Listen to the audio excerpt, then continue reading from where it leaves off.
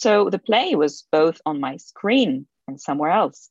If what was shown on stage could potentially infect audience members, I found myself yearning for this specific space. At this moment, one wishes that many politicians should watch theatre.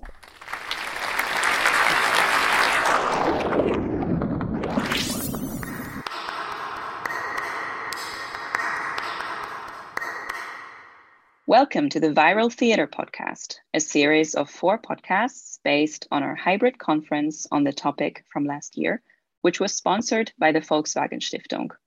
I'm Heidi Liedtke, Assistant Professor of English Literature based at the University of Koblenz-Landau, Campus Landau. I'm Monika Pieczak-Fange, Professor of British Cultural and Literary Studies based at the University of Vienna. It would be such a reminder of our common humanity to be able to watch something together while we are all apart. I'd be happy to pay so others can watch for free. Opening up the archive for free or pay what you can would be such a boon. I know there are costs associated with this, but with the livelihoods of so many people being affected, it makes a constant affirmation of our shared humanity. These 2 comments were posted on the National Theatre's Facebook page in March 2020 by user Ruth Kerr and adaptation studies scholar Bernadette Cochet. On March 18th, the National announced first very tentative plans to find alternative ways of making the productions available to audiences in times of lockdown.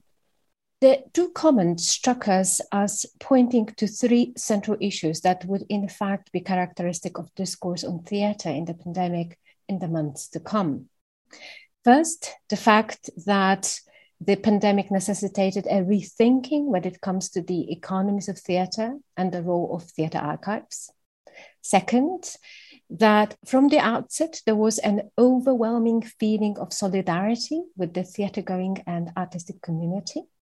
And third, indeed, that people seem to have realized they needed the arts and the communality of theatre more than ever, as it is arts that make us human. The National did indeed launch an initiative called NT at Home in the early summer of 2020, making accessible different productions for free on YouTube, and later turned this offer into a subscription-based streaming platform with the same name. Apart from companies streaming their content instead of plays being another instance of how fleshed out plays become something clickable, a kind of creativity came to the fore, which, as practitioners such as Caridad Switch and Jared Mizocki have recently pointed out, may not be entirely new, as companies have included the digital in their work for quite a while now. But against the background of the pandemic, it was a kind of creativity that was endowed with new urgency, one in which companies such as Big Telly, Creation Theatre, This Is Not a Theatre Company, but also bigger institutions such as the Old Vic and the Young Vic, boldly rebelled against the restrictions and repurposed communication technologies, such as Zoom, to turn them into stages. All this screens a stage. Viral Theatre. Let me tell you how we came up with the idea of the conference.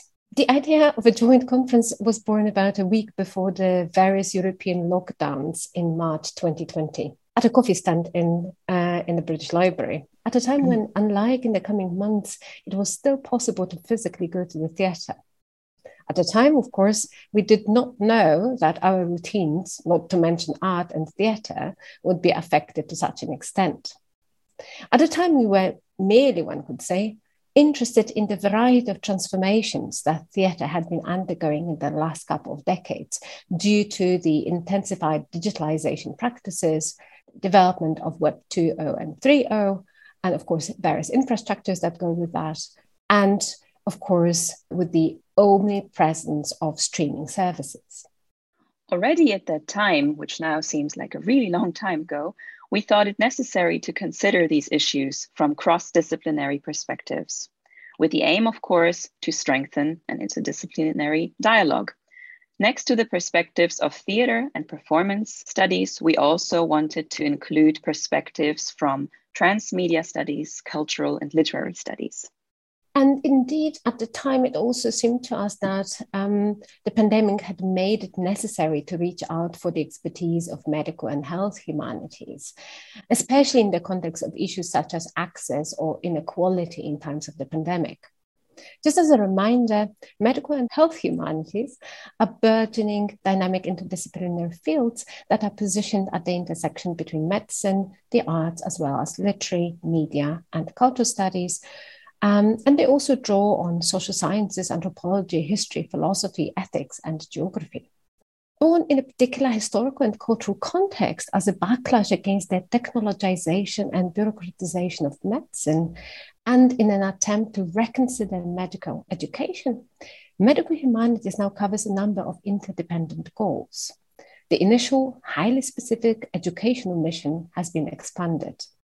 Amongst the field's many interests is the analysis and interpretation of the sociocultural, historical, and ethical dimensions of health and illness, as well as medical cultures. And of course, in view of this, we thought that this perspective is invaluable to our discussion. Although in the meantime, theater on site has fortunately become possible again, it would be ignorant and simply wrong to assume that we've gone back to something that can be called normal. Especially that going back to normal would unavoidably mean going back to old structures of rampant precarity and inequality is simply wrong.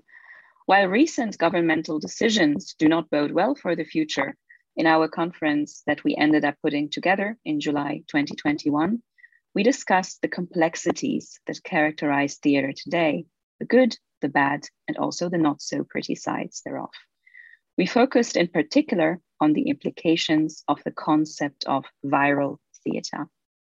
In this first introductory episode, we want to provide a brief overview of the histories and meanings of the viral and virality in the context of theatre. And of course, talk about our experiences of digital performances in the pandemic. The 3 episodes, which follow afterwards, are spotlights from the conference, each highlighting different perspectives that we took in the discussion. In the second episode, Sarah Beijang, in her talk, Theater Without Theater, Performance Transmission as Translation, introduces the concept of translation to describe the adaptation of theater for the digital medium and highlights the essential but often neglected work of the translator in digital performance.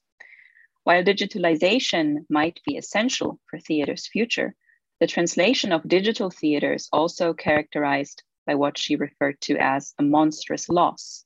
It highlights its own gaps and failures and what gets lost in translation, but also shows what labor and technology is needed to make it possible. Citing Erika Fischer-Lichtes' blatant rejection of digital theater, Beijang's talk also asks 2 key questions for any study of viral theater. First, what is the relevance of liveness? And second, what are the alternative ways and spaces in which liveness can be created? In the third episode, Jane McNaughton, in her talk, The Past, Present and Future of COVID-19, the Role of Medical Humanities, provides some necessary terminological and theoretical groundwork for a discussion of the entanglements of the arts and medical humanities. In her talk, she also introduces us to some inspiring projects and suggests ways in which the arts and humanities can offer translational interventions for the future. And finally, the 4th episode is an edited recording of the final Q&A discussion with Anna Buzinska, Josh Edelman, Lucy Askew, and Cornelius Puschke, chaired by Eckhard Vogts. It very beautifully brings together a number of thematic threads that were central to the conference. Because of that, it will not only give you a sense of the variety of voices that we brought together, but also, hopefully, provide a solid foundation for future academic work. Now, before we delve deeper into discussing the concepts and performances you would like to present to you, let me just mention that those of you who would like to read more about the topic will, of course, be able to do so. We are at the moment preparing an open access special issue, the details of which we will advertise very soon on our respective web pages, and of course on the webpage of our conference, postcovidarts.com. And you'll be able to acquaint yourselves with all the papers. Also, do check out our joint paper for a more detailed discussion of today's topics. It's called Viral Theatre, Preliminary Thoughts on the Impact of the COVID-19 Pandemic on Online Theatre. And it was published in the Journal of Contemporary Drama in English in 2021. We're hoping that there will be a bibliography to our podcast series, and you can consult both this source and other sources that we'll be talking about. Part 1. Histories. In the context of our discussions, the viral stands for loss, especially personal loss, suffering, and the death toll we have been witnessing in the last 2 years. It brings to mind the myriad systemic inequalities that the pandemic has exacerbated. It draws attention to the ineffective models on which we have based our economies, healthcare, and welfare system. Against this background, it is difficult and not necessarily advantageous to strip the concept off of all the effective connotations. Still, it is necessary to explain how we use the notion. What we mean when we talk about viral theatre is a descriptive category that refers to and brings together 3 conceptual strands. First, historical and theoretical notions of contagiousness in theatre. Second, 21st century musings on virality as the condition of postmodern society. And third, the current digitalization of theatre, especially accelerated by the pandemic, and its attempts to go online and go viral. By expanding on these tendencies and letting them bear on one another, we are hoping to initiate further discussions on the usefulness of this category for the theorization of theatre, but also for the description and categorization of contemporary tendencies in both digital, but also more classical theatre and performance. And as Heidi has just said, if we think about theatre and performance in their historical development, they have always been associated with contagion and contagious emotions, at least since Plato and Aristotle. The former was the first to describe theatrical performance in the language of infection and contagion. If what was shown on stage could potentially infect audience members, theatre was dangerous. In the Republic, Plato links mimesis to infection. Both actors and those watching them are in danger when the actions performed are bad or immoral. In contrast, in his Politics, Aristotle counters this claim and presents theatre as a remedy and immunization against immorality and dangerous sentiments. For Aristotle, then, theatre, or watched emotions, functions as immunization to show and see social and political threats, for instance, protects audiences from ignorance and paranoia. At this moment, one wishes that many politicians should watch theatre. Seen from those vantage points, theatre is like an infecting virus that can either be dangerous or lead to immunity. There is a third perspective from which to see it, though. Antoni Artaud also considers a positive power in disruptive and dangerous forces. Taking up the image of the plague that invades the city, he draws an analogy to the virality of emotions as portrayed on stage. In his view, although he remains admittedly vague about this, quote, like the plague, theatre is a crisis resolved either by death or cure. From a human viewpoint, we can see that the effect of the theatre is as beneficial as the plague, impelling us to see ourselves as we are, making the masks fall and divulging our world's lies, aimlessness, meanness, and even two-facedness, unquote. Summing up then, infection, immunization, and in-depth self-reflection or self-recognition are the 3 effects of theatre as theorized with the help of the lens of contagion. While questioned by some, the concepts of contagion and virality have proved quite useful to the theorization of theatre and performance in times of heightened mediatization and digitalization. For instance, for Miriam Felton-Dansky, and I'm quoting here from her book, Viral Performance, Contagious Theatres from Modernism to the Digital Age, published in 2018 by Northwestern UP, we can say the following about the potential of virality as a concept of analysis. Quote, viruses in their many forms, digital, biological, artistic, nearly always function as disruptions in the fabric of daily life, making them natural allies for generations of avant-garde artists who elevated rupture into the primary dramaturgy of radical change. Meanwhile, viral dissemination, with its implication of speed, simultaneity, and multidirectorial spread, draws new technologies into service and pushes to the fore assumptions about how and why we pass ideas, effects, and gestures to one another, unquote. Following from this, viral theater can be said to evoke and participate in the disruption of both extant generic expectations as well as practices of spectating. What is more, viral theater draws attention to the affordances of theater as a medium and as an event.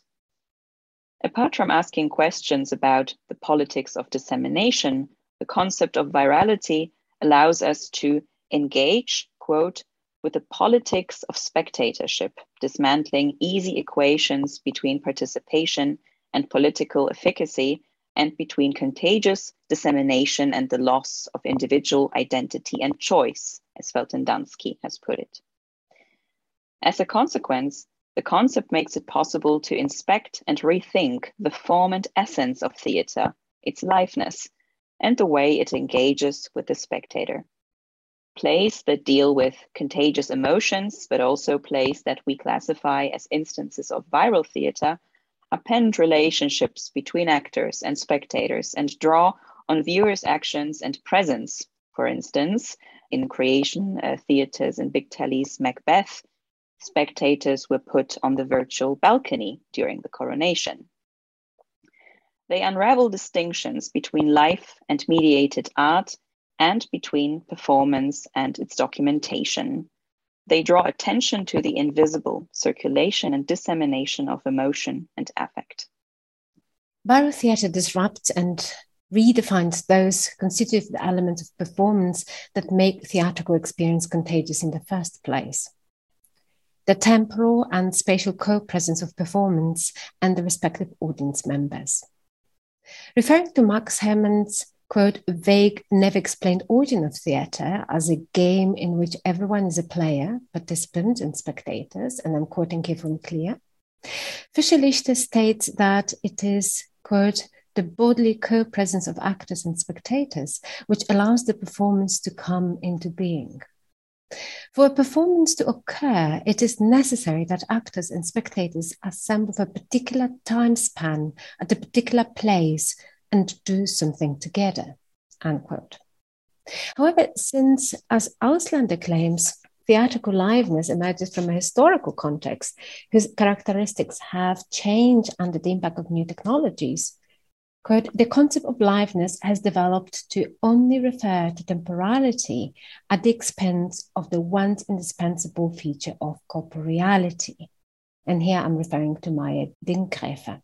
More precisely, live media depend on configurations of real-time and sociality to establish their value.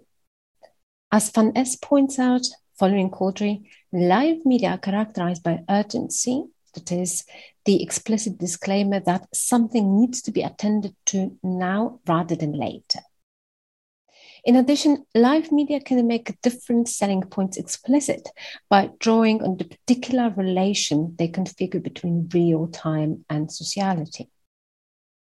These selling points can be authenticity, unpredictability, presence, and participation. And again, I'm referring to Van Es again. Thus, both performance and live media are characterized by urgency, temporal limitations, and participation. Inasmuch as they create experiences, they cannot be contained in either a specific space or time. It is important to remember that the experience can only take place if the spectators play along and accept the invitation to be part of the performance, of course. Now, what shape do notions of urgency and participation take in the context of theatre produced during the pandemic? A form of viral theatre that it has brought about, we argue, manifests itself through an interplay of three aspects. First, the fact that both performers and spectators are in a state of disruption. Second, the willingness and also the expectations on the part of spectators and the use of communication technologies such as the program Zoom.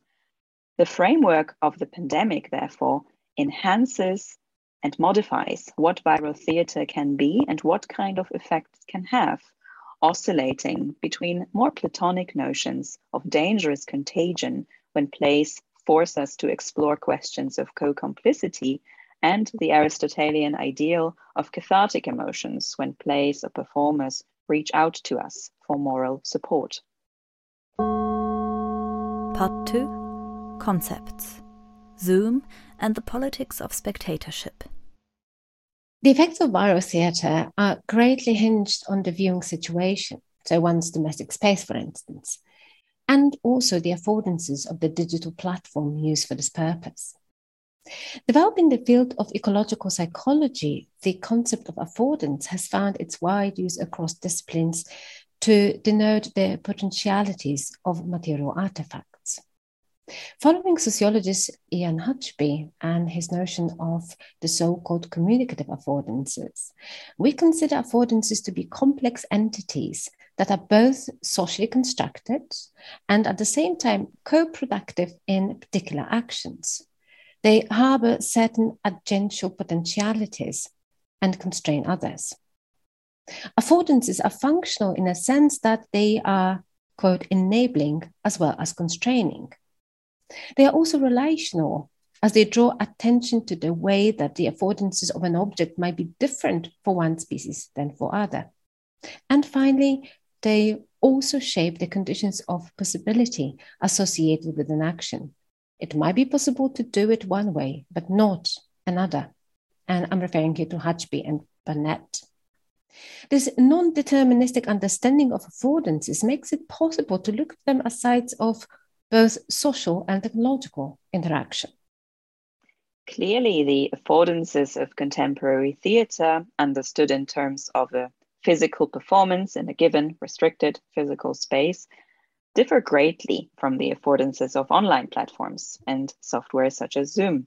While the theatre is a multimedial space, whatever can be done within its confines, so various types of audience actor and audience interaction, varies from what is enabled and disabled by the software in place. In their report on digital theatre transformation, in which they examine the effects of the lockdown on the Oxford-based Creation Theatre Company and its self-transformation that went hand in hand with that, Pascal Ebescher and Rachel Nicholas in 2020 have described in detail the diverse metamorphoses that the company underwent. Among them, Ebescher and Nicholas indicate the changes necessary due to the use of Zoom. While the software has made it possible for actors to interact with audiences in real time, its properties necessitated novel types of preparation and action for the performers. From preparing their own sets and cameras at home, through learning to interact with the laptop camera and being vigilant to Zoom commands, to multitasking, spontaneously reacting to technical glitches, to learning to adjust their auditory and physical presence for the new medium. Part 3. Pandemic Memories. The Role of Community. In Viral Shakespeares, published with Cambridge UP last year, Pascal Ebescher has pointed out how, despite all the inspiration and joy linked to it, it was a big challenge to be exposed to such a multitude of different theatre productions online from different times and national contexts. I have tried to describe this feeling of unsettling as retrospective synchronicity in my review of Antony and Cleopatra, when it was shown on YouTube for NT at Home.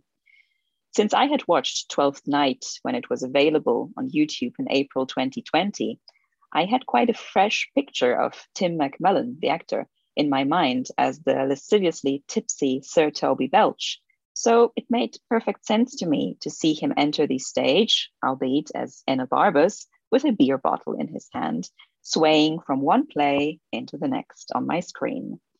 Similarly, thinking of this character in Twelfth Night reminded me of Oliver Chrysa's performance in that production as Orsino, which linked up seamlessly, seemingly, with his performance as Oberon in Bridge Theatre's A Midsummer Night's Dream that was shown on YouTube from June 25th to July 2nd, as I was writing my review on Antony and Cleopatra. So the play was both on my screen and somewhere else, creating a dizzying array of retrospective synchronicities. The stream was both a stream of the play and an archive of other Shakespearean plays. Monica, what was one of your memorable viewing experiences of theatre during the pandemic? Well, one of the issues I have always been drawn to, and now especially during the pandemic, of course, still am, is the discourse of community building that has often been used in the context of the pandemic theatre. One of the questions which I think still remains unsolved or not really discussed properly has been whether the variety of forms employed by the Barrow Theatre has managed to foster communities. And I think one of the most exciting attempts that aimed at a community building was for me, Recipe for Disaster, a piece of theatre devised by a big telly theatre company from Northern Ireland. And I'm just going to describe it very quickly rather than talk a lot about how I experienced it. So after the registration, the participants received an invitation for a dinner party with a list of ingredients that would allow them, whilst on Zoom, to jointly cook a meal, but of course also prepare cocktails. So once on Zoom call, the participants first witnessed a cookery segment and had to keep pace to get the food done. They also saw short pre-scripted scenes of a wedding preparation and pre-recorded 1980s disco dance feats. And as the food was cooking and the audience and actors dancing, one could also follow a discussion on Twitter and communicate via WhatsApp. And in a way, I, as a spectator or participant, felt forced to face the challenge of, let's call it, digital immersive theatre. And I think the most interesting elements about that were all the different glitches, technical glitches, but also the glitches as far as cooking is concerned, which happens very often in my case, for instance. For me, heightened the emotionality of the piece, where those glitches plus the communal sort of joint cooking plus dancing. And especially during those musing and the dance sessions, they intensified for me a sense of physical co-presence and communal affective experience. Mm-hmm. So it sounds almost as if the glitches were actually that which brought people together and closer together. As far as the experience of community or communal belonging that you have just outlined is concerned, for me, watching the international online premiere, the phrase itself is already quite telling and indicative of theatre in the pandemic, of Benedict Lombey's Lava at the Bush Theatre, which was filmed live at the Bush and then streamed in August 2021, was particularly memorable. Before the show, there was an interview with the playwright, followed by slides such as grab a drink and some popcorn. And during the performance itself, a riveting one-woman show by Ronke Adekoluja, I found myself yearning for the specific space of the Bush Theatre in a quite unexpected way. We could see the audience members in the front rows in the theatre wearing masks, and Adekoluja filled out the stage with her bodily presence so energetically that I thought she would jump right out of the screen and grab me by the hand. Mm-hmm. I think that theatres such as the Bush in particular have done a very, very important job in times of the pandemic, really, taking care of their audiences, even over a distance. They achieved this with their series of videos called The Protest in the summer of 2020, which consisted of 6 pieces released during lockdown by Black creators in the theatre's writing community as a response to the killing of George Floyd and its impact on Black Britons. Lombey's Lava continued this important work in having the protagonist relate her story and journey from Congo to South Africa to Ireland and England, and making sure that Black lives keep on being heard, even when a particular hashtag has stopped trending. So in a way, as you've just described, both community, but also addressing very important issues at the moment, right, that we're struggling with. Yeah, absolutely. Right, we don't have all too much time, so let me wrap everything up very quickly. In this first episode of our Viral Theatre podcast, we've offered a quick overview of the major conceptual debates, as well as the new questions regarding both viral theatre and the recent attempts at theatre's remediation. We have also presented the rationale behind our collaboration and joint endeavours. All this would not be possible without the great contributions of our colleagues who are part of the conference, and of course those who will be publishing with us in a special issue. And here we would like to thank them once again for their collegiality, their generosity and kindness in sharing their ideas. Yeah, a big thanks. Virtual applause. We would also like to invite everybody to listen to the other episodes of our podcasts. And if you are interested or if you're working on viral theatre, please do reach out to us. You will find our email addresses online, and you can reach us on Twitter. My handle is Heidi Luli, and Monica, your handle is? Hanga Monica. Thank you so much for listening, and please do let us know what you think. We hope to continue the conversation. Bye, guys. Thank you one more time. Bye-bye.